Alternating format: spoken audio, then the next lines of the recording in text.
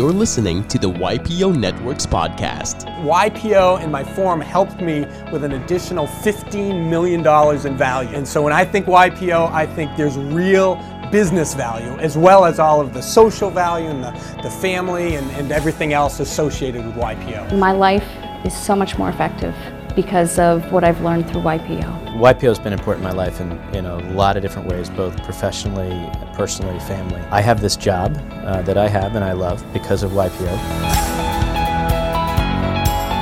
In this episode, Ann Cheng, the business director of YPO, sits down with Bradford Belden, the Chief Culture Officer and CEO of Belden Roofing Company, and Paul Belair, Chair of YPO's Construction Industry Network and President of the 10X CEO Coaching. Sit back, relax, and enjoy the show. This is Leadership in a Time of Coronavirus. And now, your host, Ann Cheng. Good morning and welcome to the YPO Networks podcast. My name is Ann and I'm your host today. Today on our podcast, I am hosting the Construction Industry Network Chair, Paul Belair, and CEO and Chief Culture Officer of Belden Roofing Company, Brad Belden. Gentlemen, welcome to the podcast. Thank you. Paul, what are the most urgent actions that business owners, particularly construction industry companies, must take right now in light of the current COVID-19 situation? I think you have to go into survival mode thinking. So you have to pre-plan what cuts you're going to make in overhead and labor if your revenue falls 25%, 50%, and 75%. And you have to have that pre-planned so that when it happens, you are proactive in making those cuts. Because the most important thing is to protect your beehive, which is your company, so that you come out of this and can fight another day. You also, with that exercise, need to do a 13-week rolling cash flow with different assumptions and model different scenarios on collections, on slow rolling your payables, on what jobs may get shut down or canceled. And you need to draw down on available lines of credit and have a plan to hunker down and get through this. Hopefully you don't have to execute either of those, but you have to have a plan ahead of time. So that's the most pressing thing, Ann. Thank you. Thank you, Paul. Brad, can you tell us how you and your business responded to the current crisis? Sure. Good morning, everybody. So roughly 60 days ago, Belden had a $20 million backlog. And our biggest concern at that time was finding labor. Then in late February, we realized a potential problem was on the horizon. Thus, we decided to schedule a staff meeting to brainstorm. In that meeting, we discovered it was a significantly larger problem, and we assigned tasks to the various team members and came back the next week to develop a comprehensive game plan. We concluded that our best avenue was to use a collective brainpower to navigate the correct path. And it is fluid and obviously changes daily. What we know from past experience is that leaders have to rise up during these difficult times. So I advised our leadership team that it was imperative to remain positive despite all of us being really scared to death. We were painfully aware we could lose everything our family has built over the last 74 years if total government quarantines go into effect. Further, the legislation that was just released, where we haven't had a chance to review it, but we're concerned about some serious negative consequences for our company and our employees. Accordingly, we created an approach for dealing with the 5 main opportunities which we discovered during this process. The first opportunity that came to mind was cleanliness and personal protection. We partnered with our cleaning products company and purchased a large quantity of gallon-sized disinfectant concentrate chemicals. We then diluted it into spray bottles. This method allowed us to create 64 gallons of disinfectant product per gallon of concentrate. It's estimated this inventory should last us through the end of 2020. We also purchased hand sanitizer from them in 5-gallon pails with hand pumps. However, they were out of bottles, so we bought 200 small bottles on Amazon, filled our own bottles with hand sanitizer. Fortunately, we were able to obtain the appropriate labels so that it was clear what was in the bottles. I'm guessing, Ann, that we probably have maybe a month and a half supply of hand cleaner. We bought all the Clorox wipes what they had at the time so we could clean our product samples in between appointments. After talking with Rob Strobel, we discovered that we didn't have enough water bottles and supplies were limited. Thus, we purchased individual 2-gallon water jugs for each employee. Thank you, Rob, for that foresight. We also struggled with door handles and concluded that the wax paper used to pick up donuts would work. Thus, we purchased 40,000 sheets of these to open the doors, and we created holders in our sheet metal shop. Now we have donut wraps at every door. It's pretty difficult for a gluten-free guy to open the doors, but I'm handling it. It's not if, but when someone who is still working out at the facility calls and says they've been diagnosed. Thus, we ordered Tyvek suits, hair nets, and shoe covers from Amazon for in-depth cleaning of the facility when it becomes necessary. Since masks were not available, we purchased 150 bandanas. This was in advance of the CDC recommending that today to help with employee concerns. Only a few have started using them. However, I expect that as soon as tensions and fears increase, and now that the CDC has recommended it, I think that they'll be flying off the table. The second opportunity that we encountered was working remotely. Fortunately for me, one of our 4 children had cleaned out his room when he went to college.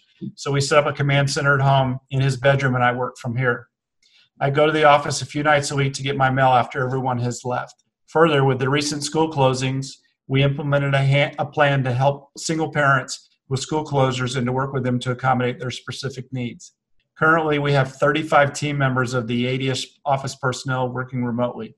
These include all of our sales team, both residential and commercial. Nearly all of our clerical staff is now remote.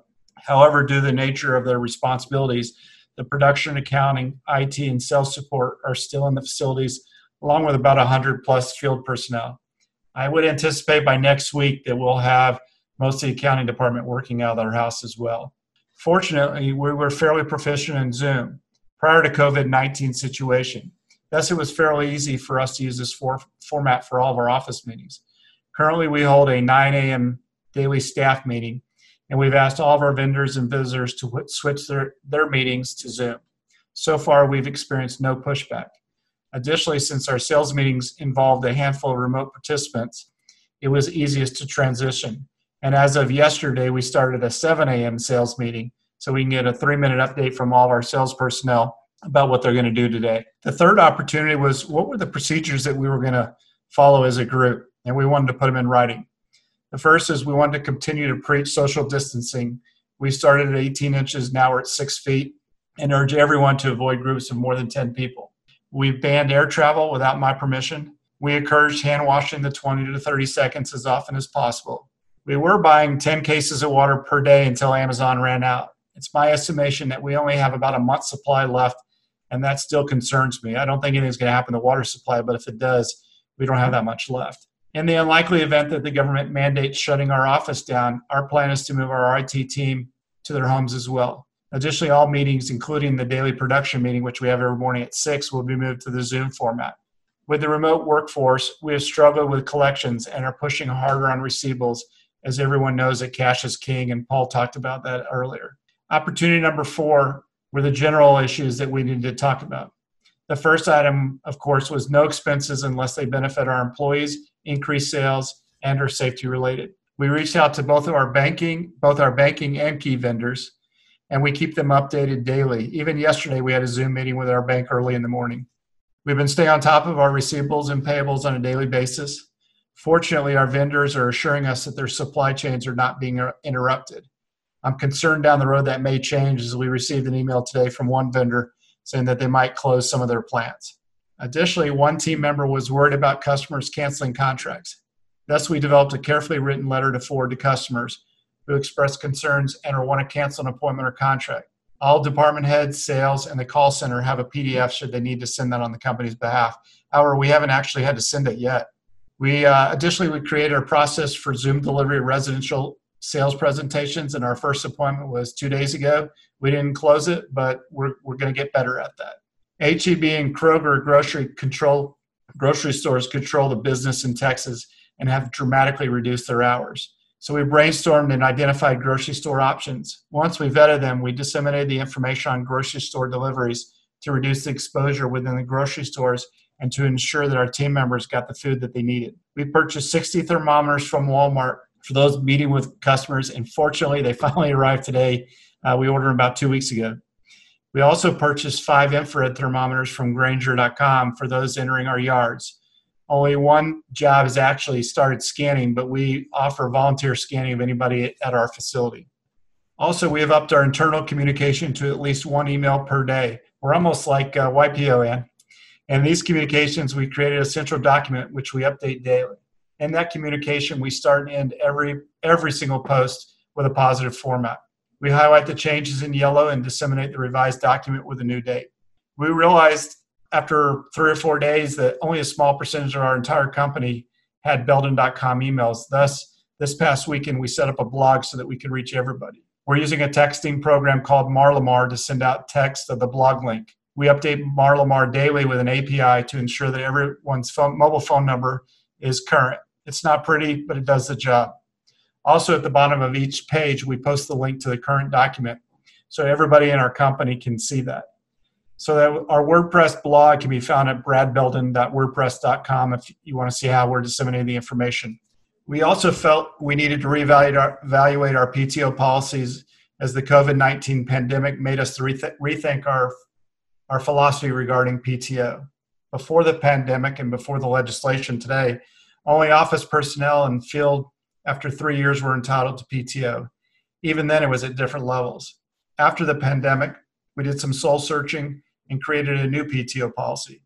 First, we made everyone the same. If you're making $15 an hour or the CEO of the company, we all now get the same PTO. Secondly, we added a pandemic PTO, which allows for the following: 10 days paid if you're diagnosed by a licensed physician. However, you must use up your PTO first. 3 days if you show signs of fever or a cough but have not been diagnosed. So we're waiting to see how that compares to the legislation that was signed earlier today, see how that impacts us. The fifth opportunity was, what do we do when all else fails? Our plan is to continue to evaluate talent. We have emphasized to everyone, this is your opportunity to earn your seat on the bus. As Paul said, you're going to have to start looking at who to cut and who not to cut. If you don't earn it, it's your own fault. We sold off half of our business at the end of 2018. Thus, we used 2019 to right-size our organization. However, like any other potential recession, we have started asking the questions, what can we live with and what can we live without? When do we start making cuts? We hope we don't have to sit down and ask those difficult questions that Paul presented earlier, but I'm sure it's coming. We've heard of potential job shutdowns on one project, but we really don't think it's going to happen, but we're just not sure it's such a fluid situation. In the last few days, we've seen ridiculously cheap numbers on public work. We saw this pattern in the 80s, we saw it after 9/11, and in the 2008-2009 timeframe. We played that game and got killed 6 to 9 months later. We were working with our sales team to focus on private work where we can sell value at a fair margin. It's no secret to anybody, the COVID-19 crisis has hit all of us very hard, and there were no books on Amazon to guide us through this one. It's a once-in-a-lifetime crisis. We can all agree that these are uncharted waters, and the only thing we really know is that there is nothing more important than the health, safety, and well-being of our team members and each of our ecosystems. And just earlier today, my wife asked me how we could help the restaurants. So my wife and I sent a challenge out to all of our team members and said, we'll reimburse you for $50 if you'll go buy local, not a chain restaurant, and you can't have them deliver. If you will walk into a local restaurant and buy your dinner on your way home tonight, Susan and I will reimburse you for $50. Paul, that's what we've been doing over the last few weeks. I know I'm going to need a long nap when we catch up. Absolutely. Great job, Brett. Great. Thank you, Brett. Thank you, Paul. And Paul, could you give us some advice for leaders around the world in a time when everybody is in fear? So mindset of a leader, and Brad talked about this, I think you need to lean on your YPO forum. My chapter forums actually having weekly conference calls to support each other. If you're in a CIN forum, I would highly suggest weekly conference calls as well. Also, if you have questions, please post them on our network discussion board. And when you see posts from other members, please be generous with your advice to help our members. But YPO is a wonderful organization, and it really shines at moments like this when leaders need support and counsel from other leaders. Absolutely. Gentlemen, I appreciate your time spent to help us navigate this coronavirus situation. What do you think is the silver lining beyond the horizon? Nobody's asked me that. I guess the only thing I'd say is the economy was robust prior to this happening, and I think the only reason it collapsed was the fear. And I think it's going to come back fairly quickly. What it will look like 12 to 18 months, I think, is another story. But I think once everybody calms down, everybody will have 12 to 18 months to get their organization reshaped for the future, because it is a new world. And I think the silver lining is the country will be much better prepared if there's another pandemic that has a much higher death rate. And I think I'm hopeful the country comes together. Prior to the pandemic, the country was very much splintering. So hopefully we come together like we did after 9/11, and some good things come out of this. Absolutely. Thank you once again, Paul and Brad. Once again, today we had Brad Belden, Chief Executive and Chief Culture Officer of the Belden Roofing Company, and Paul Belair, Chair of YPO's Construction Industry Network and President of 10X CEO Coaching, on our podcast joining us. This is Ann Cheng signing off on the YPO Networks podcast. Thank you for listening to the YPO Networks podcast. If you or your organization would like to be featured on the podcast, please write to Ann Cheng. That's ACHENG @YPO.org.